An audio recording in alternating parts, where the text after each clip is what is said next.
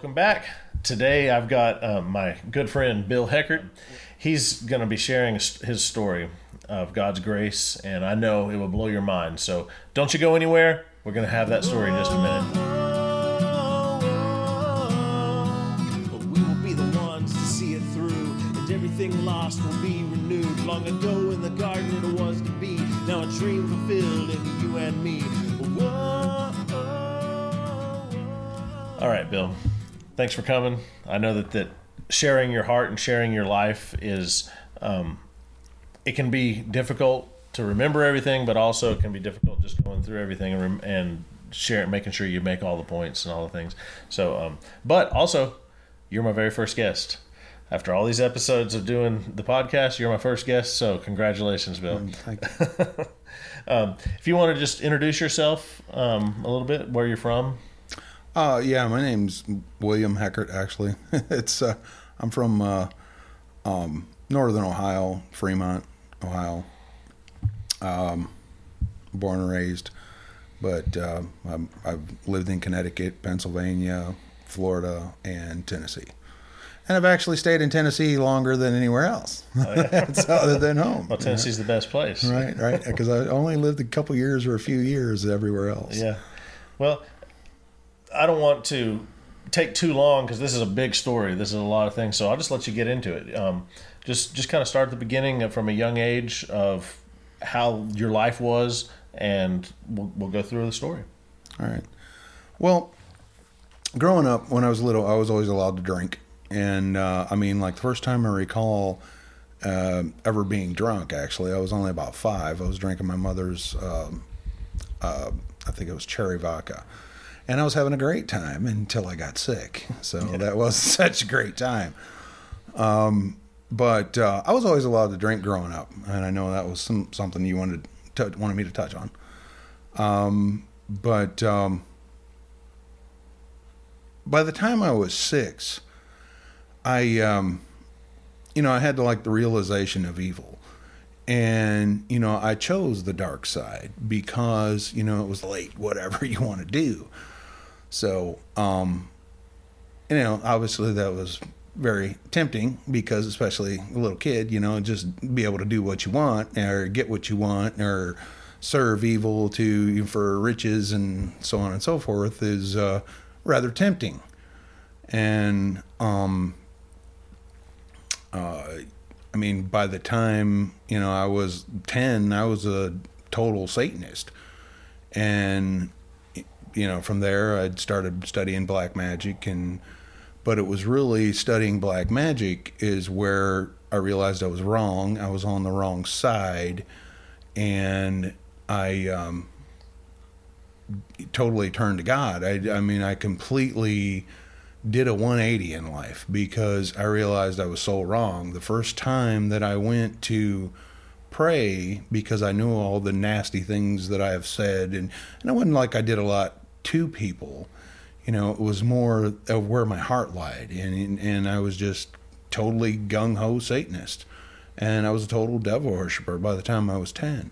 Yeah. Well, we'll get right back to some of that, but so you were talking about your childhood and how enticing evil was. A lot of that is partly due to the fact of how you were basically doing whatever you wanted without guidance and supervision. And so you mentioned alcohol at 5 years old, and kind of share the progression of some of the things that happened from 5 to 10 years old. I know you wanted me to mention. Yeah, I first time I was ever sexually active was like 7 years old. No, it wasn't. I was not the pursuer, but it wasn't. And I've had people say something. Oh, well, you were molested. No, I was a willing participant. Yeah. It wasn't that I was molested. It was I already knew what was up, and it was like, yeah. Well, exactly, and it's the heart. Now, it doesn't change the fact that it was wrong to be in those situations. A child shouldn't be put in those situations, but that's the circumstances. That's what you're dealing with. And so, like you said, you had that realization of the empowerment of evil. And right. So, that's at 7 years old, already sexually active. I know in our culture we're seeing a lot more of that type of thing, but at that point in history, that was, that wasn't a normal situation for a child. History. Throughout history, children have not been exposed to those types of environments on a regular basis. I'm not saying there aren't exceptions, but that, to me, that's one of the things that struck me about your life. And so that's at 7 years old. At 9 and 10 years old, you said you're already a Satanist at 10. You said alcohol at 5 and drugs are at, we were talking before, you said 9 years old. Yeah. First time I ever, I might even have been about 8 with my sisters, cause I had 3 older sisters, and, what's all we did was party, dude. Not only was I allowed to drink at home, like when we had parties and things like that, because my dad would have like 5 huge parties every year. And, but other than that, I grew up by a summer resort and everybody there partied. We used to go out, on the weekends and stuff like that, and all go party, and we all would go down to this big dance hall, and, my dad would take multiple tables and have like 12 people there with pitchers of beer, and we'd go get trash. I was a little kid, and, other than that, I used to hang out with my sisters. We all used to go to the drive-in together, man, and, we'd have cases of beer in the car with us, and, I think I was probably about 8 when I smoked weed with my sisters, but definitely 9. When I was about 9, the first time I ever recall smoking a joint by myself, I was about 9. And I remember it was Red Bud and Strawberry Papers. And I was pretty stoned. But I thought it was great. I loved it, But anyway, and of course, I partied for years up until my kids were born. Yeah, once my daughter was born, that was it, dude. And when my oldest daughter was born, that's when I just stopped doing everything, really. Yeah. And and that happens for a lot of people, thankfully. A friend of mine says that our children are for our salvation a lot of times, because a lot of times it does. It puts us in perspective to realize, hey, this thing in my life's got to go because I have to take care of somebody. And, talking about this was your life. You weren't taken care of and parented that way. And so having that realization because of the process that we're about to tell a little bit more of the details in your life, that's a wonderful thing that you were able to step up and be a totally different man than your parents were. I totally. And not only that, I was, in between there, right, and I know we're going to go over more details, but in between there, I had actually, when I first got saved, I had totally stopped partying too, but I didn't go to church or anything, so, eventually I'm back with, doing cocaine and doing, just, but I still considered myself a Christian, but I never went to church or nothing. I never spent time in church. That foundation. No, that's just it, dude. I absolutely loved God. I just, partying and doing drugs is all I knew. Yeah, that was your life. Right. That was it. All my friends all partied. Well, that's all we did. That's the awesome thing about this story is, Jesus talked about the sowing of the seeds. Some seed fell among thorns and was choked out. You could have been choked out. Right. And Satan tried to choke you out many different times, but you responded each time to God, and I love that, because that could have easily happened to you. And so I praise God for the fact that He held on to you and you continue to follow Him. Okay, so let's go back to about 12, 13 years old when you really started dabbling into witchcraft. Well, I probably about 12 I started really studying black magic and witchcraft and things like that. But then I had acquired a book from a friend of mine that was definitely, it was someone that I'd met they definitely had studied that kind of stuff for years. And I'd end up getting a book from them. In fact, I traded them like $300 worth of stuff for this book. It was actually black, bound in red, with the Eye of Horus inscribed in gold on it. And if you open that book, in the center of the book, it had Baphomet in it. It was a drawing by Alphas Levi Dell of Baphomet. One half of the book, the first half of the book, was all sorcery, red magic of the pyramids. It was all Egyptian sorcery. And the other half of the book was all European grimoires. It was called the Grand Grimoire, which is all the grimoires combined. I mean, you hear about like selling your soul to the devil and stuff like that. Well, the recipe book for doing exactly that was in there. There was over 150 demon signatures to summons in that book. Mm-hmm. But that's one of the things, by studying that, is how I actually, that's how I realized I was on the wrong side. Yeah. That's how I realized I was wrong, because they tried to manipulate angels. Like the whole thing in a lot of those books, they, like the whole circle that you stand in to protect yourself from the demons you're summoning, is all like angels' names and stuff. So they try to manipulate both sides. They try to use good to protect them from the evil they're invoking to do their bidding. I mean, it's straight up. In that book, there was over 150 demons, all the way from Lucifer down. Yeah. So as they're selling and teaching darkness, how to sell your soul to the devil, how do you become a slave? Still trying to use God to protect you. Yeah, and that's what I love about your story is that's what woke you up. That's what that it is, and that's what it was. Is they were still trying to manipulate, holy. I don't want to say Holy Spirits, because there's only Holy Spirit. But, But they understood that the good had the power to stop the evil. Exactly.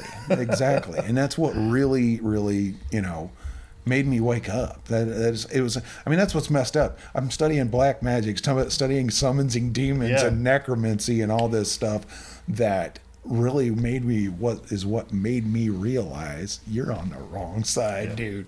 And that's the Holy Spirit. That's the power of God. He's taken a child who has been exposed to all different kinds of things that a child shouldn't. It is abuse. It was abuse. You lived through abusive things, whether your parents intended abuse or not, by neglect and by the circumstances of your life. You were mentally, emotionally, and spiritually abused. And the struggle of that causes damage, causes scars, causes choices. But God saw you. And so he uses the very instrument of Satan that is selling your soul and controlling it. And he brings you to him through that. I love that. That's actually what totally changed me. It did. I started realizing I was on the wrong side. And, by the time I did a 180, I just bawled for like 45, 50 minutes trying to pray. The first time I went to pray, I just bawled my eyes out for, 45, 50 minutes, man, because I knew all the nasty stuff that had come out of my mouth, I was a pretty vile kid. But and it was shortly before I turned 16, I just completely changed, man. Did a total 180 and was very, very remorseful and repentant of all the stuff I've done and said. Yeah. And all the Antichrist, demonic. I was total Antichrist. I wouldn't say anti-Christian, because I wasn't like out after people. It was just I was gung-ho all about Satan. I was the people were nothing. I was all about Lucifer, man, and I just so let's talk about that part in your life, because you just talked about the brokenness and the weeping for as God, that's God cleansing you. That when he does that, when that brokenness comes in, he's cleansing us from so many of the thoughts, so many of the impurification that we've willingly taken on in our life, and the choices and that brokenness. But what led you to that? Like you said, you were seeing that you're on the wrong side, but you were dealing with depression and struggles in your life. Well, yeah, and it was my girlfriend had got sent away to Connecticut. In fact, it was the woman I ended up marrying, and we'll get there. But her mother sent her away to Connecticut to get away from me, basically, because I was such a vile creature. Mm-hmm. And so I ended up doing like a month and a half in the psych ward on meds and everything, because that's how I know how to play chess so well. That's all I did. Yeah. But Which we haven't tested our skills yet. I still got to play you in chess. Yeah. Well, I've beaten state champions, so we're gonna check that. Well, see, I don't necessarily play fair. I distract my opponents as much as I play the game. That works. Anyway, I mean, I went in psych ward and all that, but that was after I already got saved. I already got saved, and and then I was and that was why they put me in there for depression, because I got saved and I totally changed. And, I just was staying at home, didn't go see nobody, didn't hang out with nobody, didn't go party, nothing, man. Mm-hmm. And they put me in a psych ward for it when I was like, right, they put me on meds. Well, they didn't understand that. They didn't know the change and what was going on in your heart. Right. They didn't understand that that to them, there's something wrong. Right. I totally changed. That was it. I totally changed,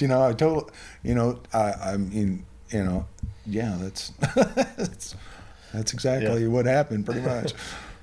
Well, so this turning point that you're describing, and one of the things that is unique about your testimony, not that no one has had similar type of things, but one of the things that stands out to me is that because you came to the Lord in such an organic, natural way, meaning that it wasn't somebody coming to you, it wasn't you going, being involved in a group of people that were teaching you and discipling you with knowledge of the scriptures and things like that, which is good. That's not bad, but ultimately every one of us have to encounter God on that natural level. No, honestly, and yes, I mean what you're getting at is, and that's the way I actually see it. It was like I basically turned to evil by the devil. Pretty much nobody got me into it. But then I also turned to God by God. Yeah. You know what I mean? Well, exactly. That's what, and that's a key point. Right. And there was really nobody interacting with me in between there. You know what I mean? It was just new.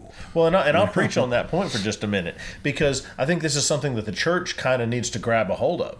We need to understand that even if it's a child who's raised in a Christian home, who's never been exposed to a lot of different evil, coming to the Lord, the reality is God's dealing with that person.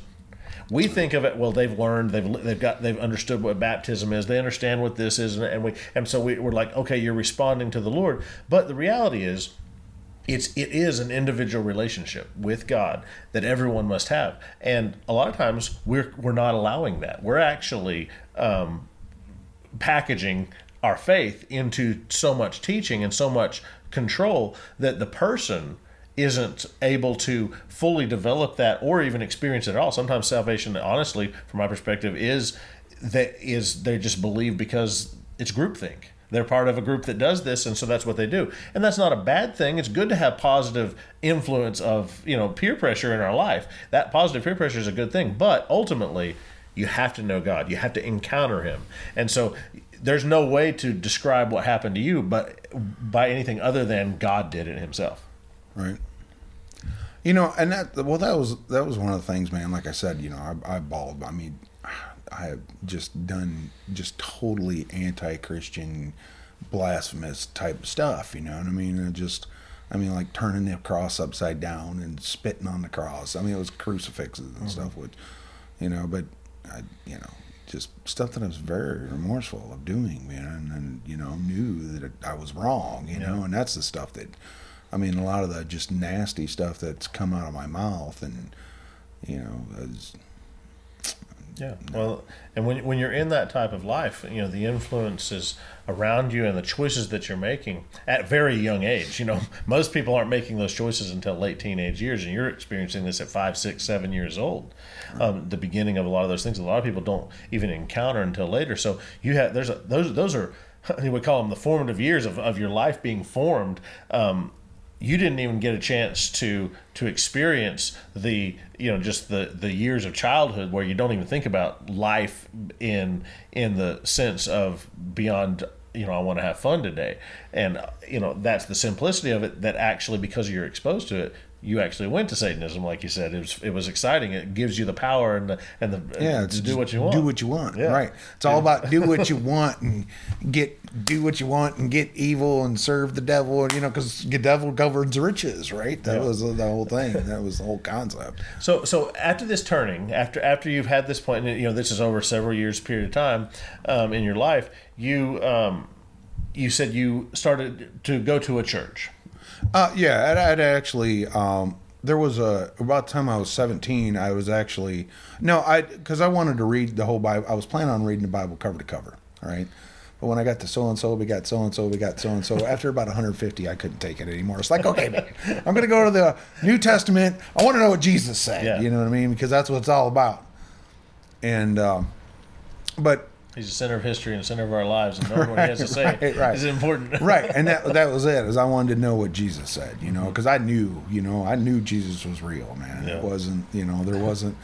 Again, it wasn't like I didn't go to church with anybody. Well, let me give a plug about my podcast. Right. I just had an episode about faith that just came out, and so understanding that, because what you just described is that you're not believing something that you just were told, and even if you were told something true, that's the key is you can believe lies, but when you've encountered God, it's not about a belief. You know who God is. You encountered him, the reality. And there's not a matter of, well, if something goes awry and later in life something happens, you can be like, well, you know what I was taught, it wasn't real. You don't have that. You know it's real, and you can't ever be shaken from that foundation. That's the sure foundation of faith. Solid rock I stand, man. That's it, dude. And it's like, I love God more than my children. And I want my children to love God more than me. Yeah. Not that they do, but we'll get there in just a little bit. That's another thing, because we were talking about how this story is about you coming to the Lord, but it's also about the process of the years following that. So back to the church that you went to. Okay, I went to the church. I went to a church, and I was actually going with a friend of mine, because this was a non-denominational church. But I was going with a friend of mine because he actually was forced to go to church. I actually wanted to go with him. But we would literally go in the parking lot playing like Metal Church and Malice and all this stuff, like metal. Driving like this real nice Trans Am. We used to bring that, and it had a killer stereo. But we'd literally, every time we pulled in the driveway, they made sure they had it cranking metal every time. But because like I said, he was being forced to go there. Yeah. But I actually wanted to go, and. But I really liked the way the preacher spoke and, what he preached about, and I really liked it. And I asked him to baptize me. Well, we got to have a meeting and all this stuff, I felt like he was going to judge whether I was worthy to be baptized. Yeah. And that really kind of offended me, man. And I had much less desire to go. I really liked this dude. I liked the way he preached. And it was like, And that's a great point, because the truth is, he may have been a really good guy, right, and he may not have intended it that way. But when you're approaching someone who has come to the Lord, and I call it Christianese. We speak a language that someone in the world doesn't understand, and so we talk about things, and they're like, I don't know what you mean, or it feels awkward. Like in your case, it felt like he was judging you when he may not have intended it, but that's what came across, and it pushed you out of the church. Right. Well, and that's what my friend had told me, though. He was like, well, he was just, because they were making excuses for him right away. Mm-hmm. But, he just wanted to know whether you actually been saved and realized. And I know a lot of people who feel that way. Was the whole thing. But I was asking him to be baptized, you know what I mean? And for him to, we need to have a meeting, and discuss this. No, I'm asking you to be baptized. I want to be baptized. Yeah, exactly. Well, our religion has to meet reality. These are points that I make. I talk about different things in my podcast. That's one of the things that I talk about, is how we've got to understand that the way we think of things oftentimes is just a packaged thing that's not really close to the reality. And so the reality of understanding, when you encounter someone, their life is turned around, and there's nothing wrong with asking questions and him wanting to know your story a little bit, but we also, a lot of times we're like, okay, well, have you gone through all the steps of the the Romans road to salvation? Do you understand that? Have you done this? And you may not even know what the Romans road to salvation is still, because that's a little more technical. I don't know what that is. It's a little more technical than and that's not bad. I'm not saying it's bad, because the Romans road to salvation describes our salvation, how we are sinners and how we come to the Lord, and what you had already experienced, but you don't know that in the scriptural level. There's nothing wrong with teaching that and explaining that, but the reality is, when you meet God, you meet God. And no amount of... I love this part, because God's grace is so powerful that he reaches us while we're still sinners. Jesus died for us while we're still sinners. His love reaches us while we're still sinners, and he reaches out to us and he shows us who he is, and we respond or we don't. And when we respond, we're embraced. You know, and that's what's always held me on. You know, even through all the tough times, rough times, I and him and he and me, man. I'm solid rock. I stand. I know what's up, and you know, God knows me. God knows my heart, and you know, even when I wasn't in the best of places, you know, exactly. I preach it. Still, go for it. You know, I you know what I'm saying. I just, you know, he is, and I don't really. And, you know, because of all the things that, you know, where I know things I've said and done, and, you know what I mean? I don't really like to come off like I'm St. William, you know, because I'm not. You know what I'm saying? But you are in before God. I know what you're saying. I totally feel you. But we have this idea of that holier than thou. Exactly. But the truth is, when God calls us, that's what we become. The Bible calls us saints. We become saints. We're made pure. We're made holy before God. Even though we still make many choices that are wrong, the process is what we're in. The salvation of who we are and the things of the past, and our soul is being cleansed and renewed. Romans 12 says, you know, to have our minds renewed, you know, right. And that's the process that we're in. Well, and part of that too, by the way, is I don't want to come off like I am St. William and, you know, have people think that I'm just, you know, oh, I'm St. William and then not be, versus I'd rather you think that I'm total dirtbag and not be than think that I'm some saintly person and not be, you know what I mean? Yeah. It goes back into the whole hypocrisy type thing, you know what I mean? Yeah. Well, you know, there's all different levels of that. That's a great place to be. I agree with you. I don't want to be walking into a room and somebody's like, oh yeah, that's Nehemiah Ward. He's a minister of the gospel and he has a podcast. Well, you know, like that's some big deal. But we can do that. And having that humility of like, you know what, I'm just a follower of Jesus. That's all I am, and my heart longs to know him more. And if that is something that he pours into me that I can touch other people and teach other people, then great. That's what I want him to do it. So during this time, this is not long after that church experience. Your girlfriend from high school age, it had been a few years in between there. Okay, she's been away. She comes back to Ohio. Yeah, comes back. Yeah, with 2 kids from 2 different guys. Oh, yeah? Should have been my first clue. Yeah, should have given you a little bit of a clue. A little bit of a clue of what you were supposed to be doing. Right. But like I said, this is the process. You know, I know a little bit. Some these type of things can make us uncomfortable. Well, I was serving the Lord, but I did this, but I did that. But that's okay. It's not that process, not that the mistake is okay, but that the process that God has you in, he knows where he's working. And we want to judge and say, well, you made that mistake, so you obviously didn't know Jesus. But so okay, I'll go back. Okay, so your girlfriend moves back to town. Yeah, she moved back to town and pursued me pretty insistently. So I wasn't all that enamored with her at this point, but you know, she was pretty persistent. So we ended up together, and then she got pregnant. Obviously, how old again? This is 21 years. Well, yeah, I'm probably like 21 about this time, and she ended up getting pregnant, and then well, I don't know if you want to put this in here, so we'll do Go for it. Little break. Well, I mean, and in between that time, because again, and I wasn't really all that into her, she just kept coming around, and obviously we were sleeping together. And, but anyway, once she got pregnant, she started playing little head games, and then we weren't together. I mean, because that, you know, definitely after she was pregnant, we were together, you know what I mean? But then she was playing little head games with me, and we weren't together. And, you know, I was talking about getting back with her ex-husband and all this crap, and so on and so forth, you know, because Jay wanted his dad and, you know, Jason. Mm-hmm. But all the dynamics of those kind of relationships. Yeah, that was all my stepson.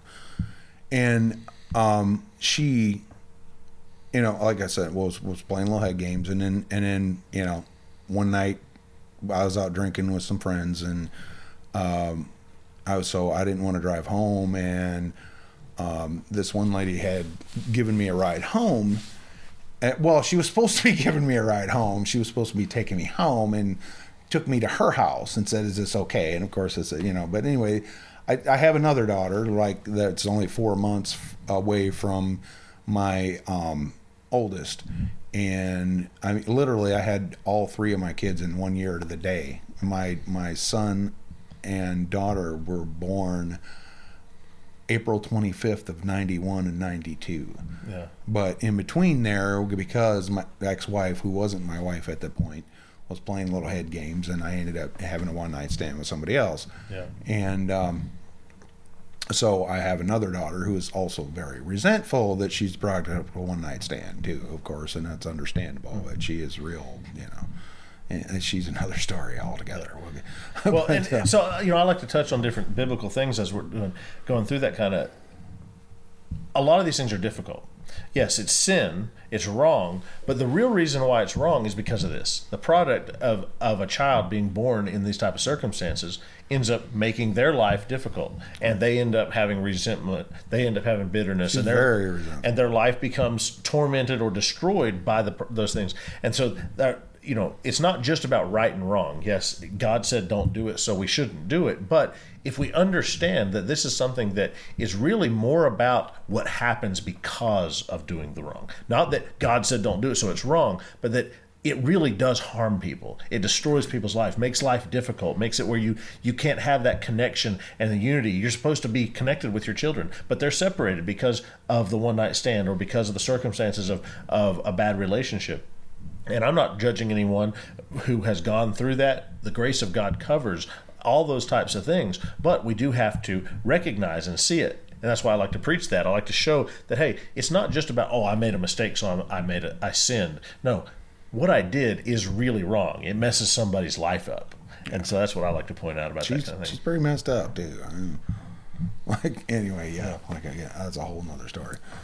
So through this process, she came back at 21. Then you guys got we got together, and then of course, we had 2 kids. We didn't actually get married until I got informed I was getting married. I was bringing home about $1,000 a week after checks and everything, and we had a pretty good stash saved up. This is in the 90s. Yeah, that's pretty good money. Yeah, and so she spends like $5,000 on wedding rings and comes and tells me we're getting married. Oh, okay. And of course, I wasn't going to argue because I didn't want to lose my kids. Man. Yeah. So I got married, but I didn't actually want to marry her. Yeah. Because of all the stuff. Because she, we've had many discussions about God, and I've tried to tell her, and so on and so forth, and she's still like doubting whether God exists, type thing. You know what I mean? And your life at this point is starting to take that turn. You've already had the kids, and you're starting to take that, getting away from partying and getting away from the things. Oh, no, I'd gotten away from partying. Like soon as Cassandra was born, man, I was done. I mean, I was pretty much going to work, man. I got a daughter, dude. Yeah. You know what I mean? But I mean, I used to. I did. Of course, I know you know this, but I used to do lead vocals in a metal band and stuff. So I've been around a little bit, but.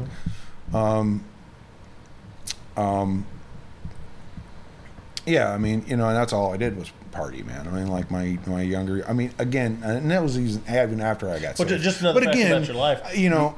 You were working. Didn't you go back to school during this time too? Well, I did. I went back to school and got a divorce, right? in the middle of it, right? Yeah, I went back to school, microcomputer electronics engineering, and during the middle of going to school, that's when she started playing more little head games, pretty vile about the whole thing. And then, just tried to screw up my life every way, shape, and form she possibly could, man. Ruin my credit and everything. I mean, just ran affair on. Yeah.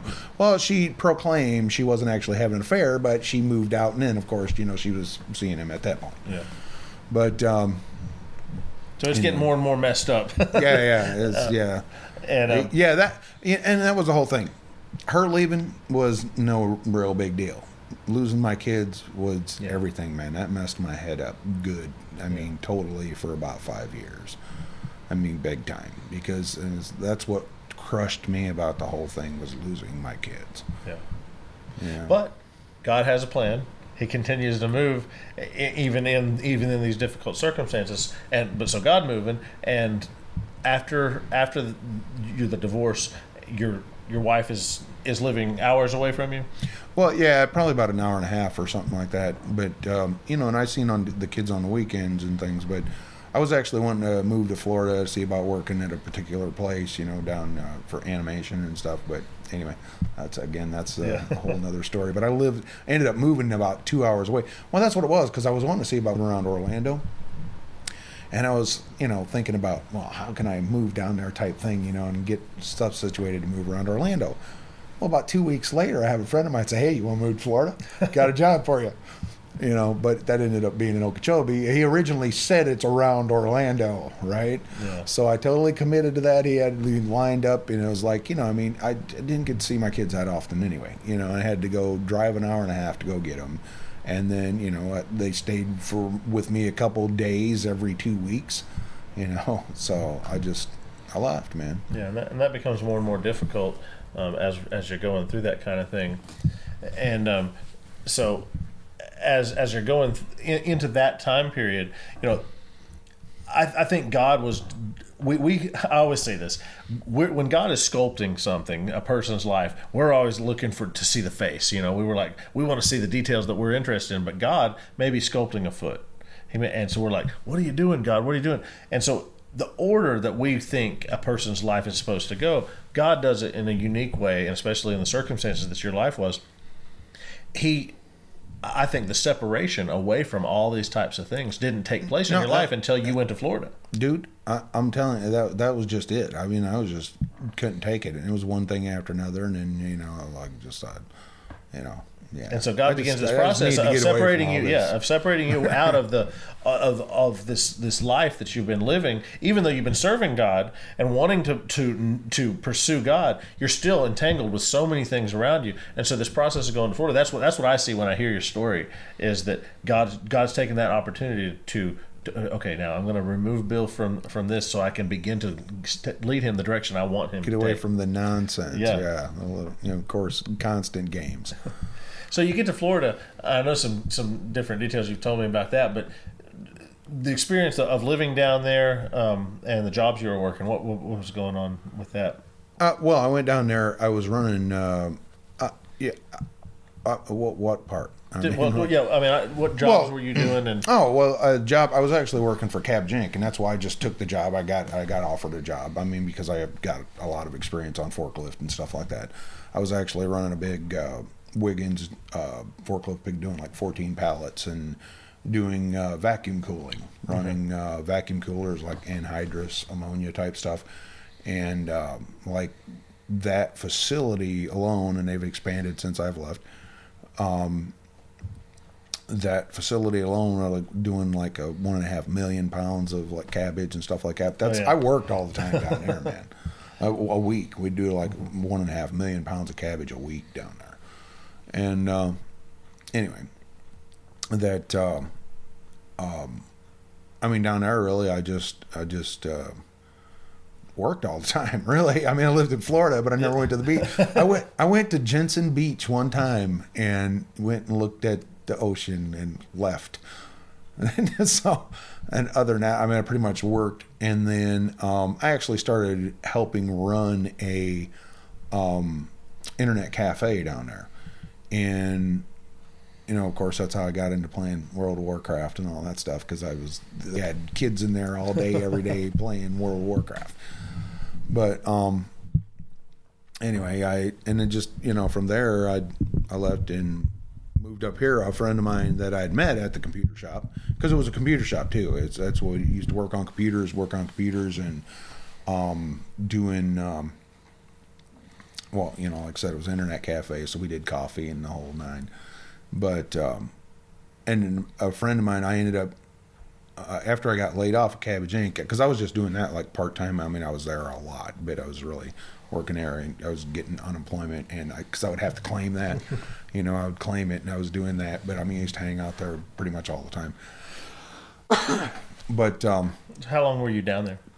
Like 3.5 years. No, during that time, it was like 3.5 years, but I actually went up when I was working for Cabbage Inc. I've been, like, I'd have to go to North Carolina for a few weeks, then a couple months in Michigan or Ohio, and then spent a few weeks in Kentucky, and just traveled around a lot. Yeah. And then pretty much was just I rented a little apartment. By the time before I moved, I was just renting a little like apartment and had all my stuff in storage. Yeah. But so then you ended up coming to the friend of promised mine, land. yeah, friend of mine talked me into moving up here because I was on unemployment at that time, and he ended up talking me into moving up here, and he lives in Orlando now, by the way. But yeah, and Here's Tennessee, by the way. yeah, the great state of Tennessee. Yes, the great, very great. But that I can't say. No, I joke about that, but I've been, I've visited a lot of different places by my standard, not necessarily like some other people. And I've always said that I love the different places that I've seen up the East Coast and Florida, the West Coast, the mountains, Colorado. I love Colorado, but I would choose to live here. This is the place I would choose to live. Actually, living in Connecticut. When I lived in Connecticut, I literally lived about a block away from the ocean. Mm-hmm. Never been swimming in the ocean. You did fishing though. Yes, I have went fishing. Okay. In the ocean. What year? How old were you when you were in Connecticut? 'Cause you kind of skipped over that. Well, that was when my son was born, so probably about 24. Okay. I was raising 4 kids by the time I was like 23, 24. Okay. All right. So your friend talks you into coming to Tennessee. And and then I met some other friends, Jane and Chuck Skipper, and they started insisting I go to church with them out of Miracle Deliverance Tabernacle. Mm-hmm. And that's where I met Anthony Wynn. And when I asked Anthony Wynn to baptize me, he said yes. He baptized you. Good. He said yes. Yes. And that's one thing I loved that. Well, and that's one thing I have to say. See, I've known the Wynn family my whole life. And one thing I have to give, I love Anthony. Such a tender, loving, and sweet man. And I've seen him deal with people in all different kinds of circumstances. And I've seen him, a friend of mine was talking about how he used to wear like the big spike collars and all this other stuff. He was all tough. I'm a skateboarder. And Anthony walks up to him. And he was expecting him to kind of, give him a hard time because he's the pastor. And my friend said, Anthony just looked at him and said, hey, what do you call these things? And just asked him about the clothes that he was wearing, that he was doing it out of a bad attitude. But Anthony didn't treat him as a rebellious teenager who had a bad attitude. He just treated him as, in a friendly way. And that affected him and touched him. And so Anthony has that heart and that gift. And so, props to our brother Anthony and the pastor for embracing you when you came. Yeah, it was no hesitation too, and trust me, I was looking for it. It was no hesitation. It was yes. Yeah, dude, you're my guy, man. Sorry, I didn't mean to hit you so hard. Well, yeah, and that so at this point, for the first time in your life. Speaking of you're my guy, I absolutely love this dude, man. I really do. Well, and so you've come to Tennessee. You meet the Skippers, and they talk you into or force you to come to church. Yeah. And so you meet Anthony, you get baptized, and you're now attending church for the first time on a regular basis. Right. Yep, that was it. And so ever since then, what year is this? This is the when I moved here. Yeah, 2009. Well, no, I started going to church in Anthony's 2010, okay. And I've been going there ever since. There was actually had some serious stuff going on with over nasty reaction of sulfa antibiotics, so I wasn't there for a while because I was in a real bad way. Yeah. It's like, what kind of moron injects sulfur into people? And nearly killed me with that crap. Ask, talk, have conversations when you're getting prescriptions, because I have several friends who've had lifelong ailments because they took a prescription without asking. And if you just find out a little bit more, a lot of times they'll give you a different prescription that'll help you and not cause the problem. So that's a side issue, not spiritual necessarily, but it's important. Yeah, and that's the only time that I haven't went there was when I had a real nasty reaction. I was rough, dude. Mm-hmm. I mean, real rough. But yeah, it's so rough. I don't even know. And so through this time, you're establishing your life. You had your own business in town, doing computers. Yeah. And I'd heard about you. I think I may have even met you during that time because I washed windows in town, and your neighbor that you were renting from the space from. Skippers. Yeah, the Skippers are trying to get you to have me wash your windows, and you're. I remember you're like, well, I have curtains over my windows. I don't really need them washed. Well, yeah, I have, yeah. That well. So we weren't friends. We didn't know each other. I had all kinds of stuff on the Jane wanted me to go in and tear everything apart so you could wash the windows. I'm like, dude, I'll get it, man. Don't worry about it. Well, it's funny because we didn't know each other, didn't know this was going on, that we were going to become friends later on, right? And so over the years, but then you now. You don't have that business anymore, and now you are working at Anthony's Oasis Ministries, at Oasis TV Ministries, Anthony Wynn, Miracle Deliverance Tabernacle is the church. So the reason I point that out is because I've worked there for like 7 years. So you've been working there for a long time now, this is how God does things in our life, from having nothing to do with a spiritual life, anti-God, satanic. To now, you are at church every day, literally every day. Yeah. Literally, and that's your job is to work, and it's a real job. It's and Saturday the Sabbath day is the only day I don't go to church. Exactly, and so that I just find that it's God has a sense of humor.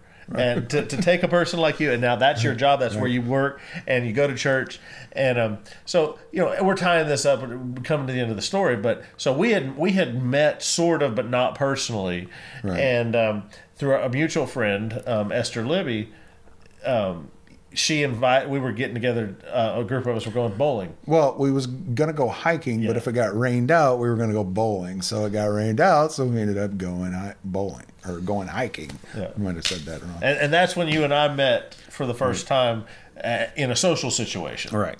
And so from that, it turned into a friendship, getting to know you more and more, and doing lots of fun things like kayaking and more kayaking. Yeah, more kayaking and more kayaking. Is there anything else but kayaking? Because that's life, right? Yeah. No, we love the river for sure. Yeah. But yeah, so that was about 2021. That's where we moved on to. And so that's where God has you. And so I'll just say this, hearing your story, and I, when you're recording things like this, you're always leaving stuff out. There's so many different details, and we didn't know exactly how long to take or where to go. But your story touched me when we first started becoming good enough friends to actually start talking about some of those details. I was just inspired because I was like, he's Bill. He goes to church and he works for the church, and that's the guy I know.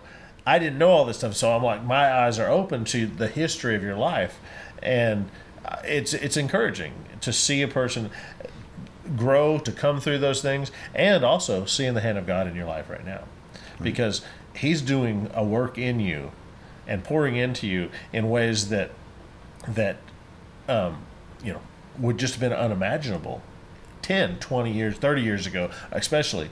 All those things would have just been impossible to imagine. And so, I love you, and I'm so glad to have met you and to be able to do this with you, but getting to know you, seeing God at work in your life, and it's an encouragement. It really is. And so I love being your friend and being able to do this with you.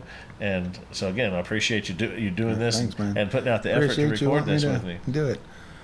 By the way, something I know we didn't really clarify, but I would hope it wouldn't fall into question, but because of like the whole molestation thing, people saying you're molested, it was not a guy. Okay, don't go there. Never been there. Well, I think that was clear. well, because I said somebody said you were molested. You know what I mean? It's usually when you hear molestation or anything like that, it's always guys. It was not a guy. So I just wanted to clarify that because never been there, ain't going there. I just didn't want to, Well, I think we've covered. You may want to cut that, but yeah, we might cut that out. Yeah, but that's the beauty of being able to record like this. I don't want anybody, because as soon as you start talking molestation or something, some people's minds go there. Some dude was, what I mean? No, it was a woman, it was a girl. Yeah. Well, that's as we're dealing with this. Your story has so many different ups and downs and twists and turns, and I really appreciate you doing this, and I think we've about tied it up. So I hope that this really does bless different people as this goes out, and you can share this with friends. And again, I always forget to do this. Like, subscribe, Share this with your friends. These types of stories, these type of things that I'm sharing on my podcast are intended to bless the body of Christ. Bill and I, right as we started this, that's one thing I talked to him because he's my first guest doing this, is we just sat here and we prayed. And we seek the Lord and ask Him to lead our thoughts, to give us the insight of where we need to go, what we need to cover. And when I'm doing the different episodes, that's what I'm doing. I spend way more time praying and thinking about it and asking God to lead me than I do actually recording, because that's the most important thing. So I love you guys, and we'll be back next time. See ya.